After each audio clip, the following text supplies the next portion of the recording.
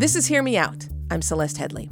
At the time of this recording, Donald Trump has handily won 2 Republican primaries, and it seems likely he'll keep winning.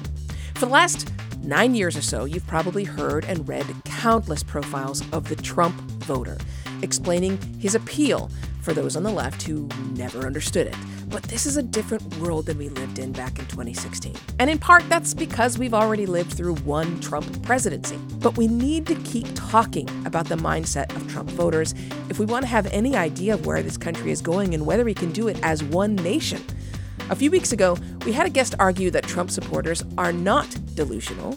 This week, there's this kind of false dualism that's put forward that says, well, the parties are mirror images of each other, left and right. They're not. The other side is perpetrating a crime against society by trying to tear down knowledge and truth. Barry Maurer, associate professor at the University of Central Florida, joins us in just a moment. Stay with us.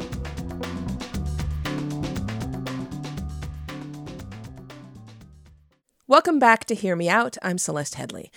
This week is a first in Hear Me Out history. Usually we reach out to people whose work we come across and find interesting, but this time the guest came to us because they're a listener and they thought we got it wrong. A few weeks ago, we talked to author and professor Frank Buckley. He argued that Trump voters are not delusional or stupid, but are acting on their information they have and their personal values. We got an avalanche of listener mail about that episode, and we knew we would. What we've shared with you on air is just a drop in the bucket. One of those emails came from someone named Barry Maurer. Barry is an associate professor at the University of Central Florida, and for 10 years, he's researched the nature of delusion, especially as it relates to the American right wing. Barry wrote to offer a different perspective on Trump voters, and it got our attention. Here's just a quick excerpt to show you what I mean. Quote, "Both you and the guest suggested that conservatives were not delusional because their beliefs were sincerely held. The definition of delusion is that a belief is sincerely held but is wrong. It is held despite the presence of overwhelming evidence that it is wrong. Such is true of Trump supporters who believe he won the election in 2020.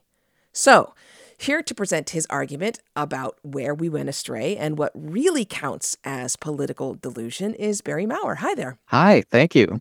I'm glad to be here. So you reached out because, to your mind, we missed the point. Yeah. Entirely. Yeah. And that starts with the nature of delusion. Yes. So tell me, in order to fit the definition, what does it mean to be delusional? Well, there's the definition that's in the Diagnostic and Statistical Manual, which is the Bible of mental health. And that one states that a delusion is a sincerely held, I don't know if it uses the word sincerely, but it's a belief held with conviction in the face of overwhelming evidence that persists for at least 30 days. And the 30-day thing is interesting, of course. I usually ask if you're 29 days in and you give it up, that's why 30 days. But I think it has to do with the fact that there's a natural tendency in humans to want to deny inconvenient truths, and that it is possible for us to be in denial for a while and then to realize that we are in denial and to get over it. Delusion really, it settles in, it protects itself, and it cannot be removed by reason. It's immune to reason, basically. How is this different than confirmation bias? Is confirmation bias just a specific type of delusion? Confirmation bias itself isn't a delusion because it could be a factor in leading us to denial. So that first initial impulse that says, I'm hearing information I don't like or I don't want to believe, or I see information that confirms what I believe, right? My initial bias is to grab that information and confirm it or reject it based on my preset beliefs. But that's not delusion until it's sort of, you have a chance to think about it and work through it. And, some people are never going to work through it or think about it. And they're going to hold on to their belief despite the disconfirming evidence. And that's when it becomes delusion. So what I like to say is there's the initial impulse is denial. And when denial becomes set in, it becomes delusion. So here's why I think many people say that Trump voters are delusional. And we're talking especially about those who deny, say, the election results of 2020 Right. or have bought into the misinformation out there. Right. Is that, many people are hearing a completely different set of facts. Right. Based on what sources they choose to consult. If all you do is listen to Fox News, if you only read news that comes from right-wing sources, many of which are designed to misinform. Yes. It may not be that you're holding on to a sincere belief despite overwhelming evidence. It may be that you have been deluded. Yes. Right? Yes, quite. And so I take issue with the medical model of delusion because it only focuses on the individual person. Only rarely does it look at Interesting. more than that. Like sometimes it looks at delusion in families, but it usually doesn't look at delusions in institutions or in society. And so, yes, I believe an institution can be delusional or that a society could be delusional. And in this case, I think what we're talking about is induced delusion. And this is a term that Bandy Lee uses to talk about Republicans and their relationship to propaganda. That let me just explain that Bandy Lee is a very well-known psychiatrist who writes a lot about. I think she wrote a textbook on violence, but yes, very well-known psychiatrist who also wrote a forensic psychiatrist and editor of The Dangerous Case of Donald Trump. Okay, correct, go ahead. Correct. So basically, in induced delusion, what you do is you increase people's propensity to hold delusional beliefs and you decrease their resistance to those beliefs. Wait, say that again. So you increase the propensity for them to accept the delusional belief and hold it. Okay. And then you decrease their defenses against those delusional beliefs. So you can do that in multiple ways. So one is to always discredit sources that are in conflict with your delusional beliefs. So for example, if you hear someone present evidence that the election wasn't stolen in 2020, such as, say, 60 judges ruled against Trump, and many of those judges were Trump-appointed judges, you are prepped to say, well, I reject the justice system, got it wrong. The justice system is biased against Trump. So, in other words, your defenses against contrary evidence has been increased and your delusion is protected. Okay, so your argument is that Trump voters are actually delusional because rather than acting on their personal beliefs, they're rejecting any evidence that proves them wrong. Is that accurate? Well, I think they are acting on their personal beliefs. I think their personal beliefs overlap considerably with the institutional beliefs that are being put forward by propaganda outlets and by Republican leaders. So, people will say, I personally believe this, or I did my own research or something, but what they're really doing is parroting something they've heard from a propagandist. So the line between what's personal and what's not personal is kind of hard to find, I think. People will hear something, they'll hear an idea, and they'll internalize it, and they'll make it personal. That's what happens often. Also, people can produce their own bad ideas. So, I hundreds of times a day produce bad ideas in my head. It's just that often I have the ability to reject them, right? Some people kind of lose that ability and bad ideas take hold and become obsessions. So, and this has to do with this theory I use called cognitive immunity or mental immunity. It's not a brand new theory. It's been around since the 60s. But the notion is that humans have various, just like our body's immune system, our immune system mentally can be either strong or weak. And so if it's strong, we're better protected against bad ideas. If it's weak, we're less protected against them. So in terms of what I'm talking about with induced delusion, it means that there's been a concerted effort to weaken people's cognitive immunity to make them more amenable to bad bad ideas.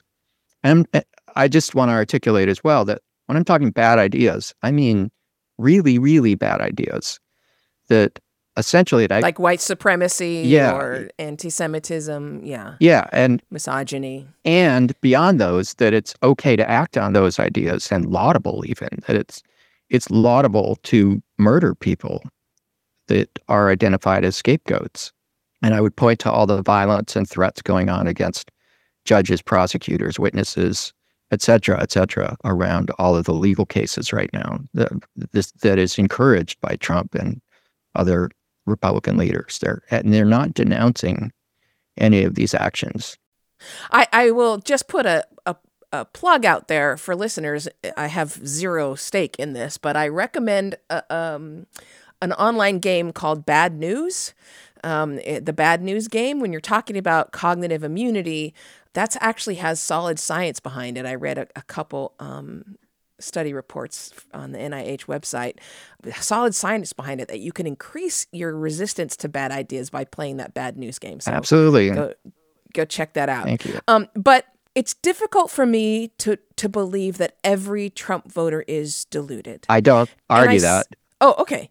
But even the majority of them, because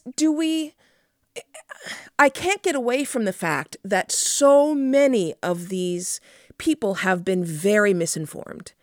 And when you test them, it turns out they have a weak understanding of the way the government works, right? So when they're talking about going through economic struggles right now, these are often people who don't understand what powers the president has or doesn't. So that's the ignorance excuse. And I want to say that just doesn't explain it all, because, and I think it was Chris Mooney who wrote about this, called smart idiots. That was his term. Yes. So basically what it means is with Republicans, there's a paradoxical thing that happens, which is the more informed they are about something, the more they hold on to wrong beliefs.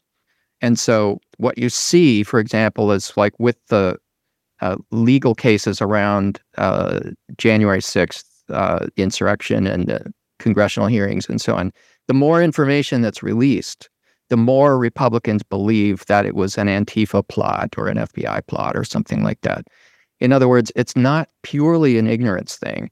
And often the people who have the strongest wrong beliefs are people who are college educated. So it's not the case that they're ignorant. It's the case that they're believing something that's factually untrue and is in fact dangerous. Okay, so I'm going to push back on this idea that the right wing owns this, but we have to take a break first. We're talking about whether or not Trump voters are delusional, and my guest says they are. We'll continue this conversation in just a moment. This is Hear Me Out, a podcast from Slate.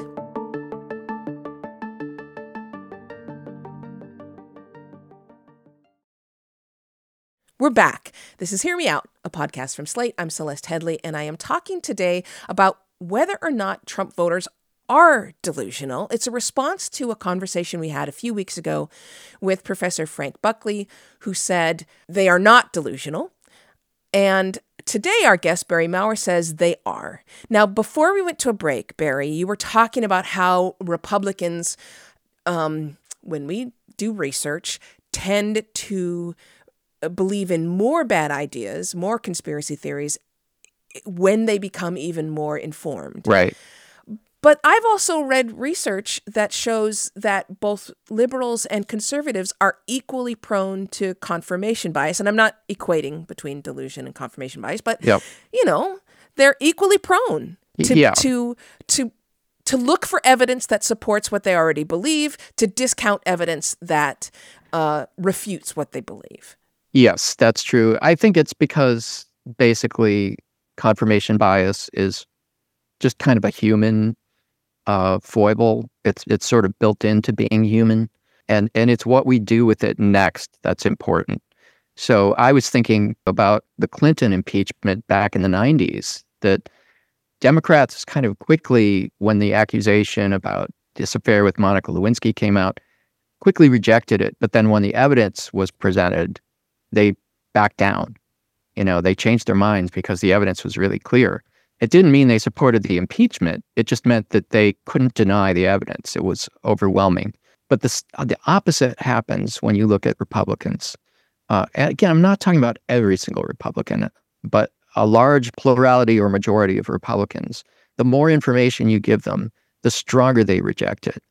And they use what's called ad hoc reasoning to do so, which is kind of a key factor in conspiracy theorizing. It's a way to get out of accepting the truth about something.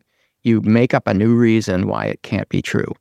So, a new reason why Trump's not responsible for January 6th insurrection is because, the FBI did it or something. There's always a new reason. That's called ad hoc reasoning. So we see that persistently on the right, not as much I'm not saying there's none of it on the left. It's just much more on the right. And the danger is much more prevalent on the right. The violence, the terrorism, the murder. I would say it's a death cult. That's what I call it in the title of the book I wrote. So just to make sure everyone is staying with us, ad hoc reasoning is like if you said, my car won't start, and someone said, well, you didn't say nice things to your car before you turned the key. Right. That's the issue. Probably a dead battery. It has nothing to do with what you said to your car didn't. That would be called an ad hoc fallacy, and it's rife in politics these days. But again, there's a constant pushback on this idea that the Republicans or conservatives or right wing and even though we group all these groups together, they're not all the same groups. Right. That they are more prone to being wrong. Yes. Than liberals. And if you say that to someone, that's going to sound like you're partisan. Somebody's going to say, "Oh, Barry, you must be a Democrat." Well, yes. I mean, there's the famous Colbert quote that reality has a well-known liberal bias. Yes. So, I mean, that's what I would say is there's this kind of false dualism that's put forward that says, well, the parties are mirror images of each other, left and right. Just they're not, in the same way that, and I think it was Norm Ornstein who said this, that the driver of a hit and run is not the mirror image of the victim who was hit and run. The people trying to defend knowledge and a reality-based society are the hit and run victims here. And the other side is perpetrating a crime against the society by trying to tear down knowledge and truth.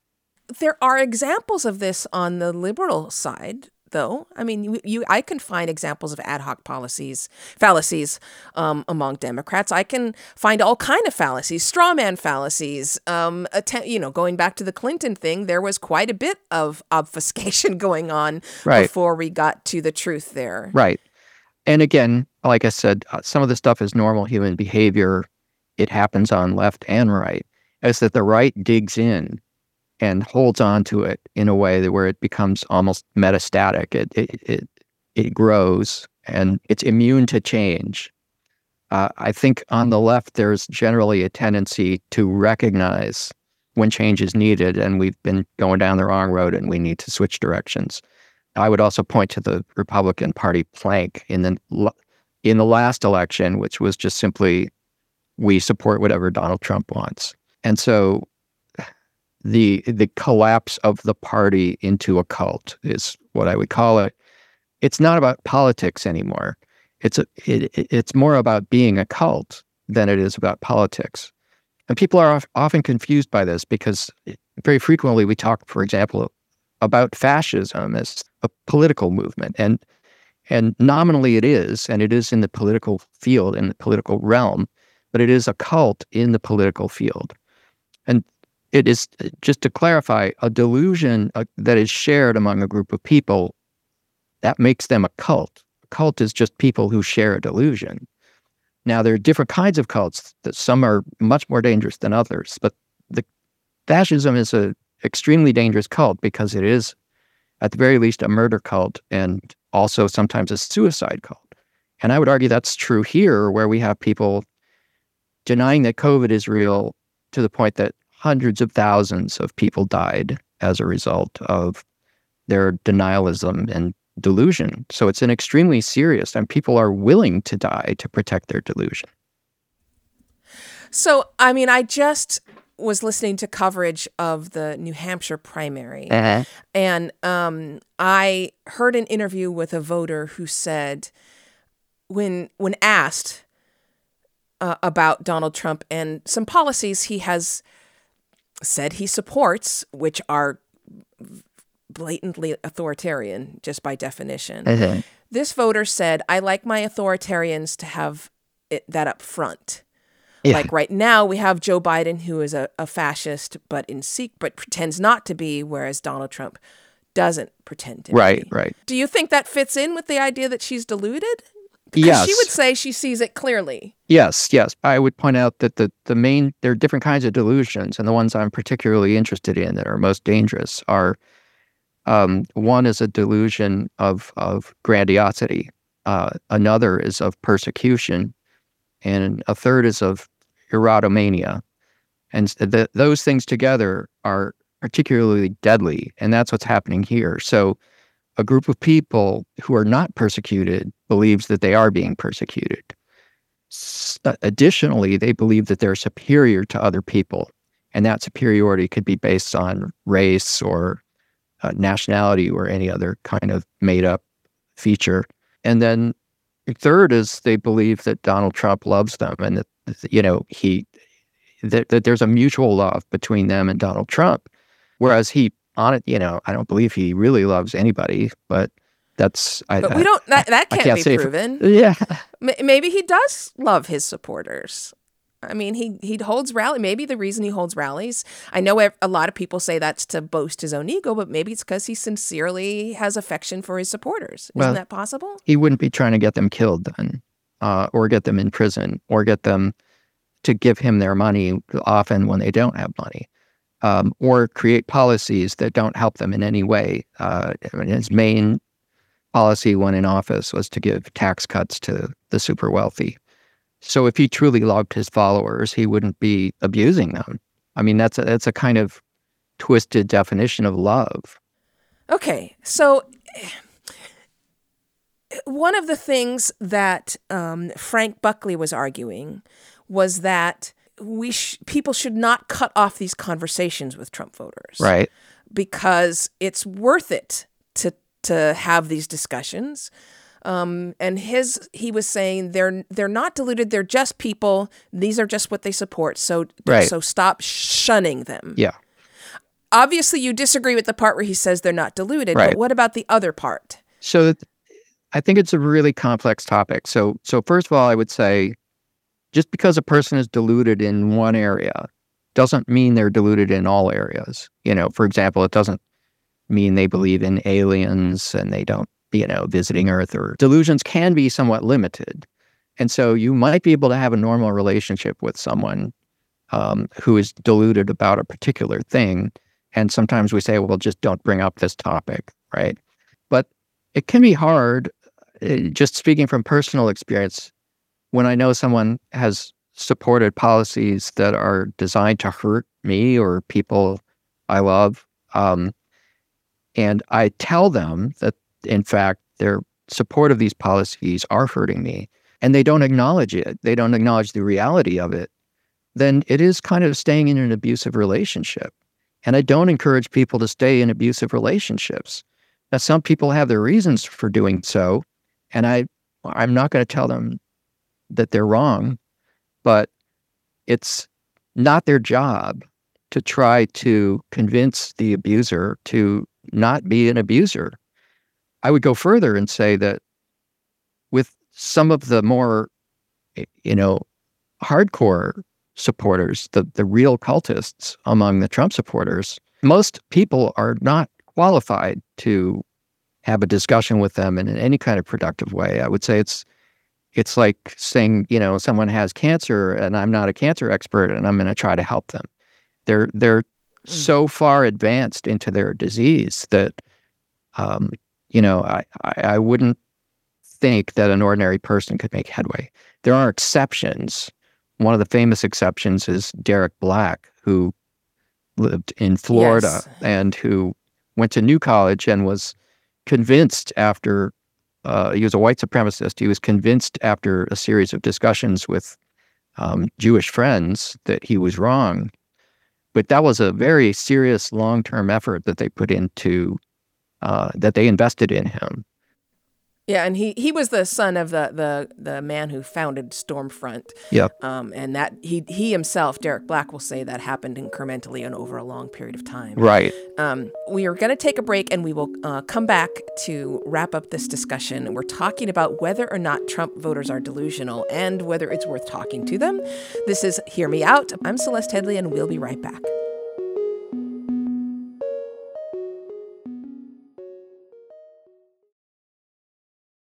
We're back. Thanks for staying with us. Celeste Headley here, talking to Barry Maurer about whether we got it wrong when we spoke to Frank Buckley about Trump voters. So there's a lot of people who are probably getting a mild case of hives by hearing you use words like death cult. Yep. About that. That's going to sound like very extreme language. Right. Especially when we're talking about a group of people that is so large. Yeah, tens of millions of people are in a death cult. How would that be? That doesn't seem possible. Right. That seems like an exaggeration. It sounds like, when I use language like that it's name-calling, right? It sounds like it's part of this sort of partisan, like, I'm going to just throw mud at the other side. But I'm trying to be clinical. And I would say that, for example, among the most hardcore Trump supporters are end-timers, people who really believe that the world is coming to an end and that we're in the end times and that all kinds of things are justified as a result of that. There are increasing numbers of people on the right saying that we're in a civil war or about to be in one. I think the numbers of a recent poll show that close to 50% of Republicans believe that violence was necessary to achieve their political aims. Not only necessary, but justified. I mean, the Nazi comparison, again, like there's the whole Godwin thing, like you're done with your argument if you bring up the Nazi comparison. But Godwin said that doesn't apply in this case because the parallels are too clear. But he said Godwin's law, of course, is that, as the longer that an online discussion goes on, the more likely it becomes that someone's going to bring up the Nazis or make a comparison to Hitler. Right. And you're right. He did come out recently and said, if someone is suggesting fascistic policies, then it's okay to make that comparison and, in fact, could be productive. Right. But it sounded to me like he was talking more about Donald Trump and his administration and his advisors than he was about his supporters. No? I think you're right. I just think that Donald Trump is nobody without his supporters. He's just a guy yelling at clouds, right? So his supporters are crucial. And it's their willingness to, and you see it at the rallies, that he gets the biggest cheers and applause when he's suggesting violence. And it's very, very frightening. Or actually carrying out violence against reporters or protesters or whatever, throwing people out. Or when he says to the police, put them in the car, but not gently. Or, we're going to do. Every time he suggests violence, they cheer. This is why I say it's a death cult, because the encouragement to murder. There aren't people that I'm hearing on that side saying, we need to stop that. I'm just not hearing it. Maybe there are a few people out there who are saying we need to stop that, but it's gotten really far. And if you look at, there's a page on genocide that basically takes you through the 10 stages of genocide. And we're pretty much covered all of 1 through 8. So, I'm trying not to be hyperbolic here, but the threat is incredibly real.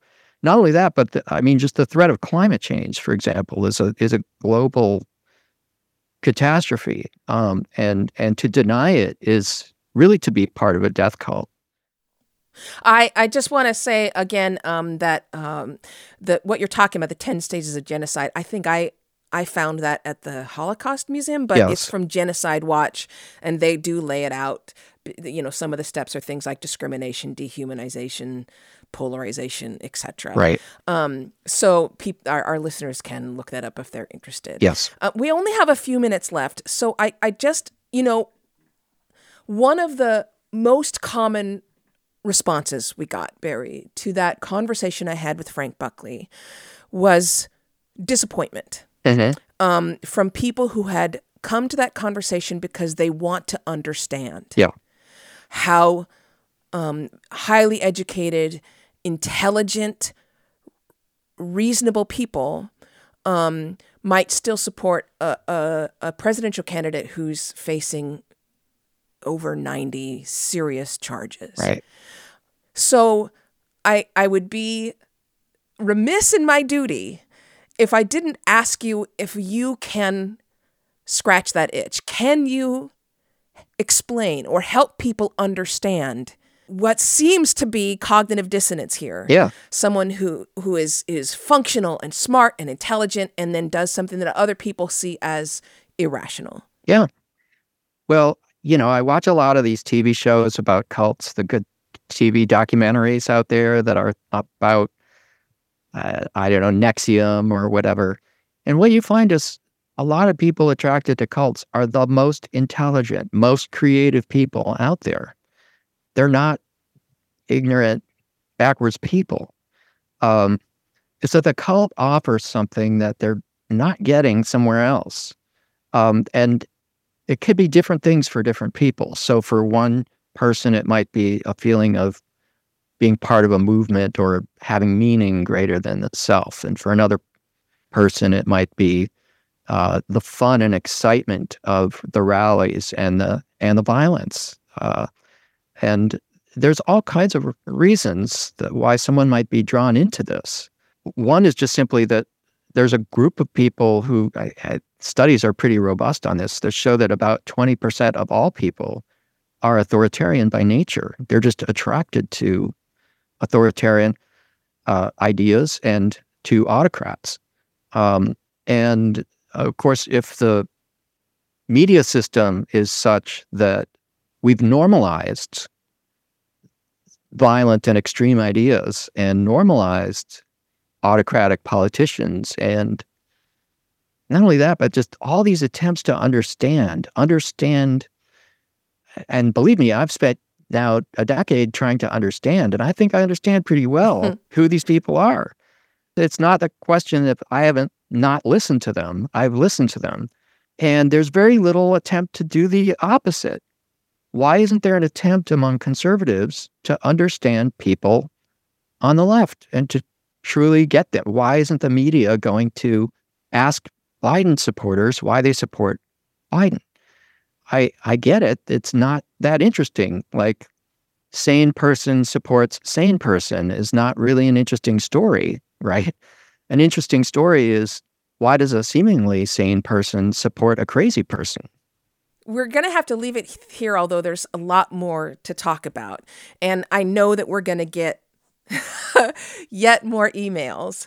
But it sounds to me like, I gotta say, Barry, everything that you're saying is not only supported by research, I've read it, but it makes perfect sense. And yet there is still, I'm going to be honest, there's still part of me that recoils when I hear those words, death cult. Yep. Well, I really appreciate it. I appreciate you reaching out after listening to the show, and I appreciate you bringing this perspective in, because it's all worth talking about. Yeah. Thank you so much. You're very welcome, and I'm happy to talk about it more.